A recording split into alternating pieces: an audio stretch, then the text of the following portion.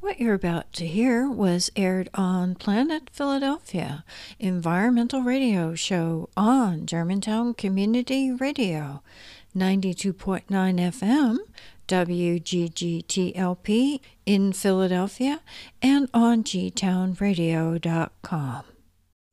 Hi, everyone. Thank you so much for tuning into Planet Philadelphia today. I'm Kay Wood, the host of Planet Philadelphia. Linda Rosenwine, our assistant producer reporter, is here with me. We're on a call today with Jordan Gaspore. We'll be talking about toxic sites and climate change and the way that possibly increases threats from toxins. And Jordan produced and hosted Hazard New Jersey Climate Podcast. I don't know if people have heard it. If you haven't, I recommend listening. It's great. So, hi, Jordan. Thank you so much for speaking with Linda and me today. Thank you for having me. Before we get into the topic, could you tell people a little bit about yourself? Yeah, of course. Like you said, I'm Jordan Gaspore. I'm based out of New York City, but I'm originally from Texas.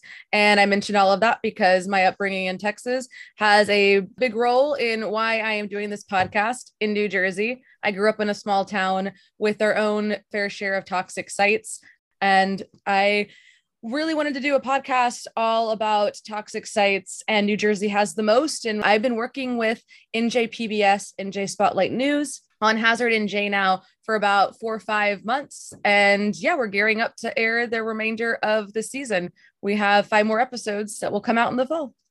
The EPA lists 127 Superfund sites in Philadelphia.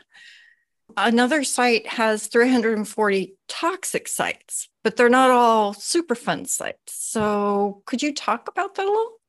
Yeah. So the EPA has different designations for toxic sites. And to get to the level of Superfund, those are the most toxic places in this country that warrant extensive remediation and usually cost a lot of money. And one of the things that I tell folks in New Jersey and anyone that will listen to me is that if you believe that you have a toxic site in your community that warrants the level of being classified as a Superfund on the EPA's national priorities list, that you can petition the EPA yourself to come out and do testing on this site, that it doesn't necessarily have to be a level of a politician or another stakeholder to do this. Because for a site to get on the EPA's radar, it really is about getting that to their attention. If it's not brought to their attention, it may never be designated Superfund or what is called a brownfield site, which is typically right under that Superfund level. From what I've been told, and I've talked to different EPA officials about them, they are not as cause for concern as the Superfund site, that the EPA still has to go out and do remediation on it and work with the construction companies if they're building on these sites, but should not be a huge cause for concern. I still am not 100% in agreement with that. And folks, I would say go on your EPA's regional website, look into what sites are designated brownfields and Superfund sites in your area. And again, if you believe that there's a site near you that is toxic, please contact your EPA region office. So in Texas, for instance, I believe there is, last time I checked, 51 Superfund sites in all of the state of Texas. For me, light goes off thinking, I know how big Texas is. I know the history of the oil and gas industry in Texas. Highly doubtful there is only 51 sites that warrant a Superfund designation. New Jersey having 114 Superfund sites, being the most out of any other state, actually is a positive thing, not a negative thing. What is the relationship between climate change problems and some of these sites and their toxicity? Yeah, for sure. I mean, in New Jersey in particular, and also along the Gulf Coast, where you have a lot of industry, or New Jersey, where you used to have a lot of industry, that flooding really has been a huge problem for these sites. being close to the coastline. I mean, Hurricane Sandy is a good example for New Jersey of what we saw for some of these Superfund sites, where Hurricane Sandy hit, destroyed some or part of a Superfund site. And the whole reason that the EPA put the site on the Superfund list to help pay for cleanup is that there is something toxic about it. There is toxic waste either buried underneath the ground. There is toxicity in the soil. You mean finding lead, arsenic, a whole host of other chemicals. Each site, it varies. One site near a body of water is the Diamond Alkali site in Newark, where Agent Orange was produced. And there is dioxin that is present in that site. And so when you have flooding occur, there is a risk for spreading the contamination. So if you have a Superfund site, you're like, okay, we know exactly where all of the contamination takes place. As we're doing the cleanup, we can maintain that toxic waste. The fear is, in people that we've talked to, is if there's flooding that occurs and it spreads, we will have no idea where this toxic waste has gone. Hurricane Sandy and the Diamond Alkali site in particular, too, in Newark, there were homes. Water came through with mud. There was a fear that toxicity from that site came into their homes and their basements. They're cleaning it up, not realizing what they're actually dealing with. So there's these fears of all this stuff spreading. So a real urgency that if something happens worse than Hurricane Sandy, or we get another Hurricane Sandy, or there's just flooding from some other kind of extreme weather event, that there's a potential of spread that could harm health and the environment way, way far out from the parameters of the Superfund site.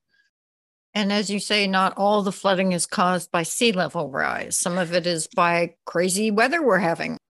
Exactly. And so unpredictable. And, a lot of these sites, not just in New Jersey, but have been on the Superfund list for decades. And so really it's, let's stop wasting our time. Let's get into high gear, clean these sites up as best as we can before something terrible happens, some huge flood, extreme weather event happens. Let's just do it now. Well, there's also wildfires, which both New Jersey and Pennsylvania have been having. And how do those affect these sites? Wildfires, at least in New Jersey, have not seemed to be a huge concern for the EPA or experts we've spoken with about the spread of contamination. Weirdly enough, we thought that there'd be more of a fear that if a wildfire destroyed a Superfund site, there would be more problems. But Ringwood was the only one where we had an expert actually state, well, if a wildfire did occur and did destroy part or all of the Superfund site, you might be talking about, yes, like your asthma from just a typical wildfire, but she was talking about PCBs and some of the forever chemicals that were in this site being able to particulate and get into the air, and people breathing that in, that was the biggest concern when it came to wildfires, is having these particulates go airborne and spread. It's been interesting because folks have, I think, really downplayed the risk of wildfire destroying Superfund sites and thinking it's not going to be that big of a deal. In the news, you hear that then they're finding more and more and more about just plain wildfire risks to people's health. Exactly. I would think that there'd be more of a concern about these particulates for all of these sites, that if there was a wildfire, or even if just the site, exploded, or somebody set the site on fire, like the risk of just this going airborne. And then again, like the flooding, you don't know where this pollution is spreading. What are some of the most common or most dangerous contaminants from these sites? Or is it just so varied you couldn't even say? Oh, I mean, it's so varied, but lead and arsenic seems to be everywhere, totally inescapable.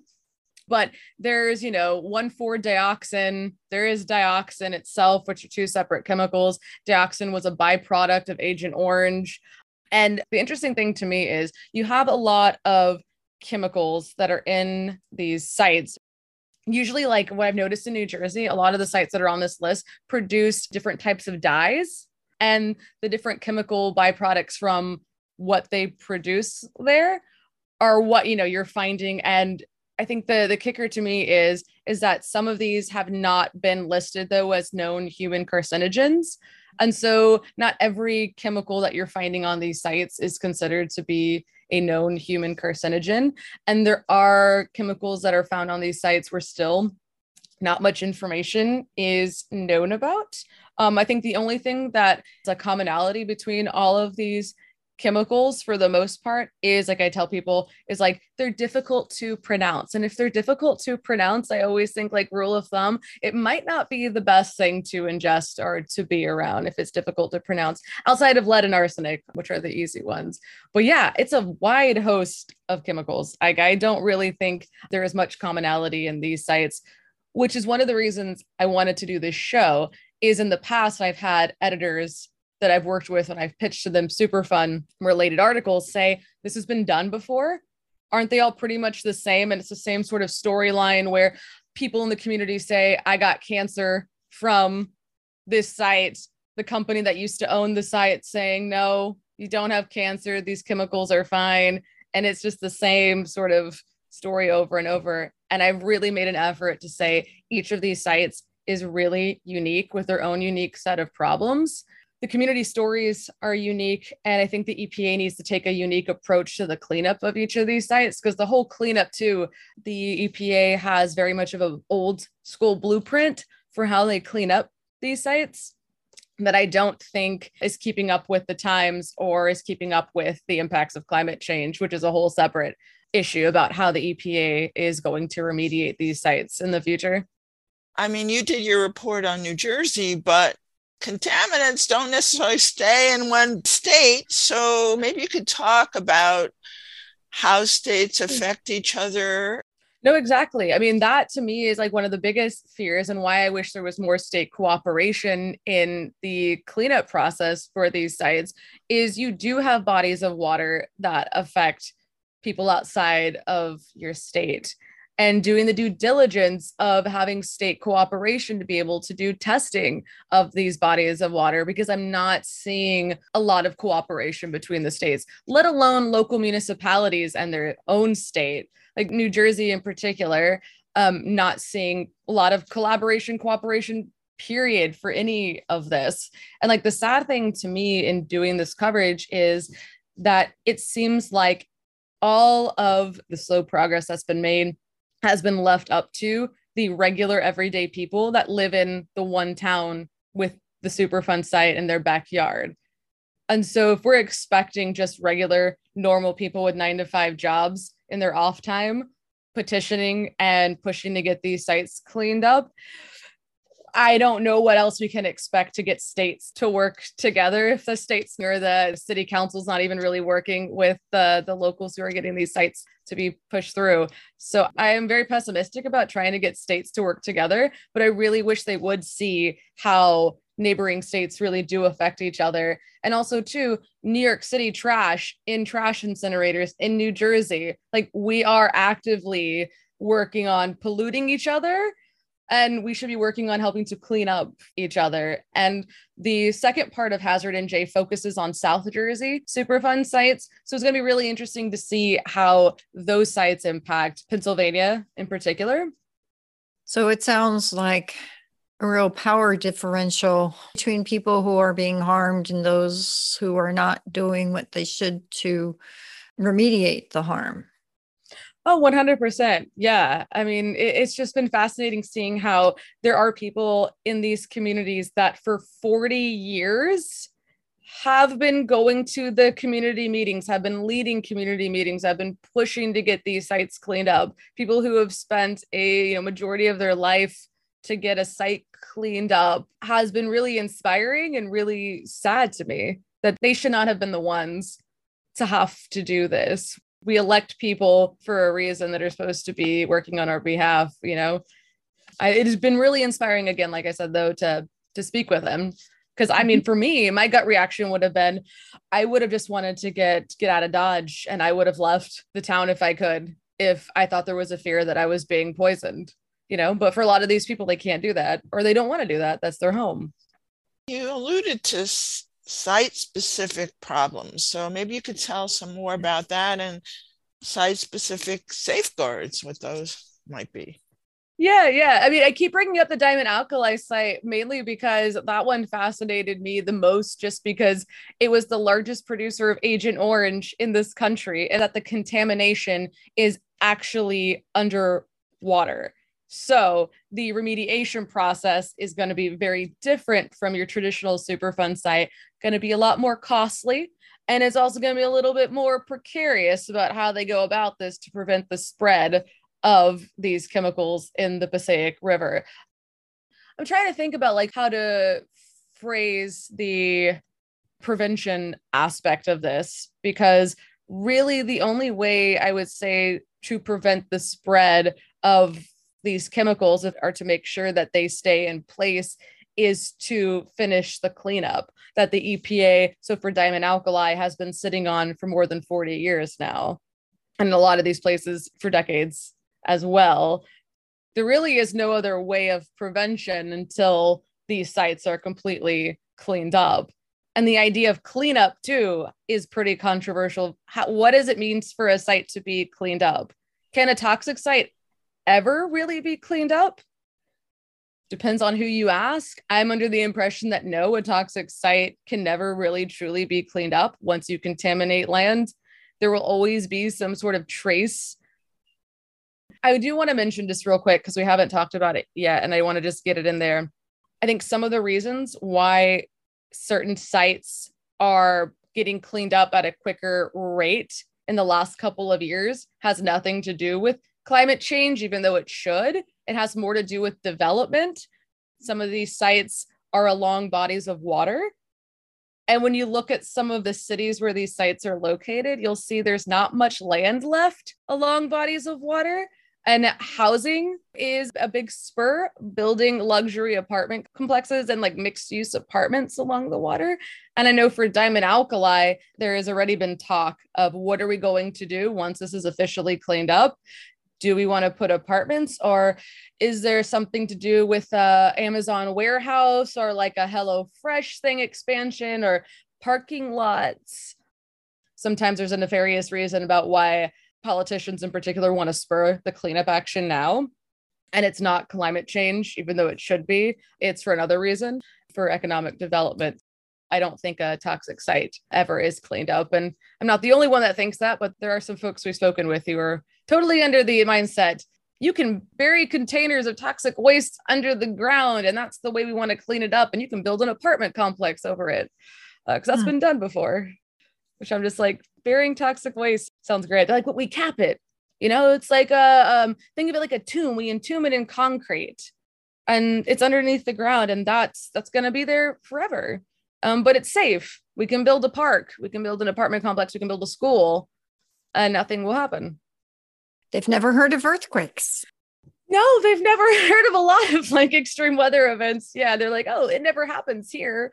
I've even mentioned to someone, I'm like, yeah, it never really snowed in my part of Texas either. And now it's snowing there. I think there's other things that we need to think about that are more forward thinking with these remediation plans. You alluded to what the EPA is doing and some concerns with it. I think been a little tough on the EPA, and there are some really good folks there who really are passionate about cleaning these places up and very knowledgeable.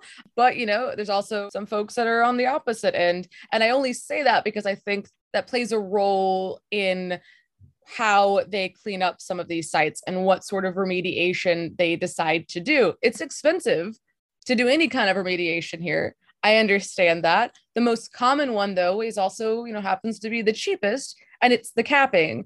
We're going to typically entomb it in concrete or some kind of base and leave it on the site.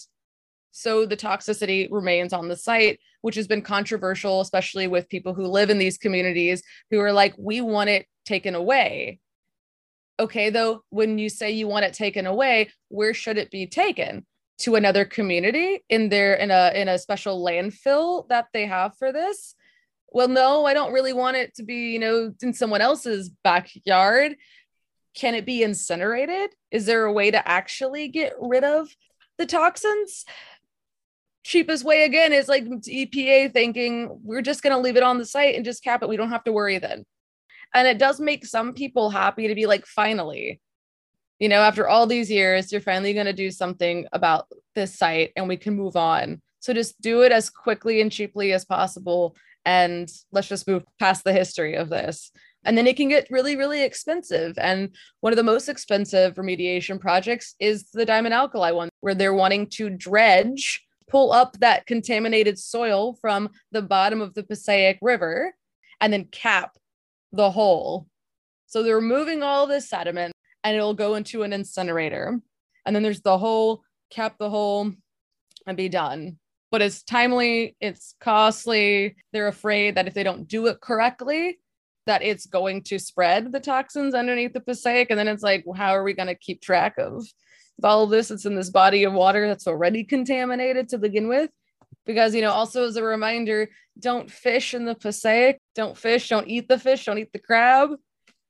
So you have it on two different spectrums. I just think it's really difficult to make anyone happy or to make anyone really feel safe with these sites. You mentioned incineration a number of times. So what happens if you incinerate this stuff? Does anyone know? Yeah, good question. And I've asked numerous people that we've spoken with, and nobody really knows what actually happens when you incinerate these toxins. I have asked too, specifically about airborne particles with incineration. Like, how do you do the air monitoring when you're incinerating toxins from a Superfund site? And it all seems like we are monitoring the air when we take it to these special incinerators. It's not a garbage incinerator. These are typically special ones for these Superfund sites. And, you know, it seems to be, we incinerate it, we're monitoring the air, everything is okay. This is the, you know, sometimes this is the best way to dispose of this and we're all going to be okay. I have not gotten any sort of like particulars when I've asked questions about like, how are you monitoring the air? Like, can every single toxin that is in a Superfund site then be incinerated and destroyed completely? And what if they're all together? And I haven't gotten answers to these questions. I'm getting very like elementary responses from EPA officials and former EPA officials and others that we've spoken with. The site is designated as a Superfund. When does it have to be cleaned up, or does it just sort of languish there? Yeah, good question, because it does just languish there. There's no real deadline for these sites, which is why they just keep going on, and people can, you know, start forgetting about it, or the city council, the state hopes the community will just forget about all of the bad that a company did to your community, and that site over there, just pretend it doesn't exist anymore. I don't think any of the sites that we have featured necessarily would have gotten cleaned up if it wouldn't have been for the community just continuously putting pressure. Because yeah, I mean, they would just languish and nothing would happen. So you mentioned community activism. What should people do? If, you know, you do believe that there's a toxic site in your community, go and find your EPA region representative and contact them and let them know about the site in question, and let other people in your community know about a site that you feel like is toxic. Do some research about the site itself, its history, trying to find out some information if you can about what contaminants might be in that site. Typically that's found when you look up the history of whatever company was there, what they were making. Contacting journalists in your community as well to be able to help shoulder some of that burden with you, because they're climate environmental journalists. That's our job, to look into these things, and they can be a free, helpful resource. Also, too, I found that local libraries as well, like when talking to the EPA about trying to come down and do some tests on the site, to be like, hey, you know, I worked with my local library. I found out information about what the company did here. You know, these are the chemicals that they produce, or this is the byproduct we think is on the site. And utilize the resources in your community to just make the EPA aware and try to put pressure. One other point too, that even if the EPA would come down and say, this is not the level of Superfund, it's toxic, but it's not so toxic that we necessarily need to pour tons of money into it as a Superfund site. You know, there's still other things that can be done, and there's still other resources that can go in from the EPA to help clean up that site. Like, it's not a disappointment if the EPA would tell you, oh, it's toxic, but it's not Superfund. Where it's like, hey, okay, well, now we can still get this cleaned up. It doesn't have to rise to that level to still pose a risk or to still warrant a cleanup. You mentioned politicians have not really made this a priority. What can people do? Like lobby their politicians? For sure. And, I think that politicians in New Jersey, for instance, New Jersey's home to the Superfund law. Politicians are more aware of Superfund and the toxic sites in their state. And obviously, to the reputation New Jersey has just outside of its own state doesn't necessarily help the cause. But in other places like my home state of Texas, where I never heard of the Superfund program until maybe 7 years ago as a journalist doing climate reporting. I had never heard of it. I had never been to any Superfund sites in Texas or read any sort of reporting about Superfund sites in Texas at the time. And so I think that lobbying politicians in places where they might not be as aware either as places like New Jersey, making it a point that when you communicate with your politicians, especially at the local level, to be able to talk to them about Superfund and explain to them, more than likely they will not have heard. See if there is a way to have a dialogue between your politician, yourself, and maybe somebody who is of a more expert opinion. Like New Jersey, I would have gone to someone at Rutgers for that. They have a whole environmental, climate division. So finding someone in your local community that can speak more, quote, expertly to that might get the attention of your politician more than you going on about the toxic site. Because I've also found in some of these stories where it's like one community member or a couple of folks in the community saying, I think our community has cancer because of the toxic site. People tend to just say that you're crazy or, it's going about it in a different way too when you talk to politicians and stakeholders. Have we missed anything? Yeah, I just will mention one thing. New Jersey is working to pass an environmental justice law. I personally just think it's an amazing law and it should be used as a model for other states to push, specifically talking about new industries coming to a community and having a community discussion before that industry gets approval to move in, looking at how they are potentially going to pollute that community, and also looking at how many other industries are polluting a community and seeing how that stacks up with a new industry coming in. Because there's overburdened communities that have just a ton of these industries that are polluting them. It's a really great model for the community to work with politicians on new industries coming in and being able to have a say about who is being in their neighborhood and what sort of pollutants are going to be harming them. There's the GAO, the Government Accountability Office, has something to do with this. And what do they do in relation to this problem? We actually spoke with folks from the GAO. They were looking at the impacts of climate change on different parts of the country, and they were looking at New Jersey as one of their case studies. And when we spoke to the representative, he was saying, based on all of the research and everything that they've done, that New Jersey is going to be severely impacted, no surprise, by extreme weather events like flooding and rising sea levels. But they have a real concern about how the EPA is not taking these concerns into account in cleaning up the Superfund sites in New Jersey. The GAO was concerned that these Superfund sites in New Jersey are going to be impacted negatively and were critical of the EPA's cleanup approach. So I'm not the only one, I guess, that's saying these things. I just wanted to make sure you gave people the information about how they access your Hazard New Jersey reporting. So Hazard New Jersey, or Hazard NJ, the podcast can be found anywhere you get your podcasts, but it can also be found on the NJ Spotlight News website. But really the easiest way, if you want to listen to the podcast itself, is to just search for it wherever you get your podcasts. Thank you so much for talking with us. Thank you so much for having me. I appreciate it. Thank you so much. If you want to know more about Planet Philadelphia, go to planetphiladelphia.com. You could also find out more about other G-Town Radio programming by going to gtownradio.com.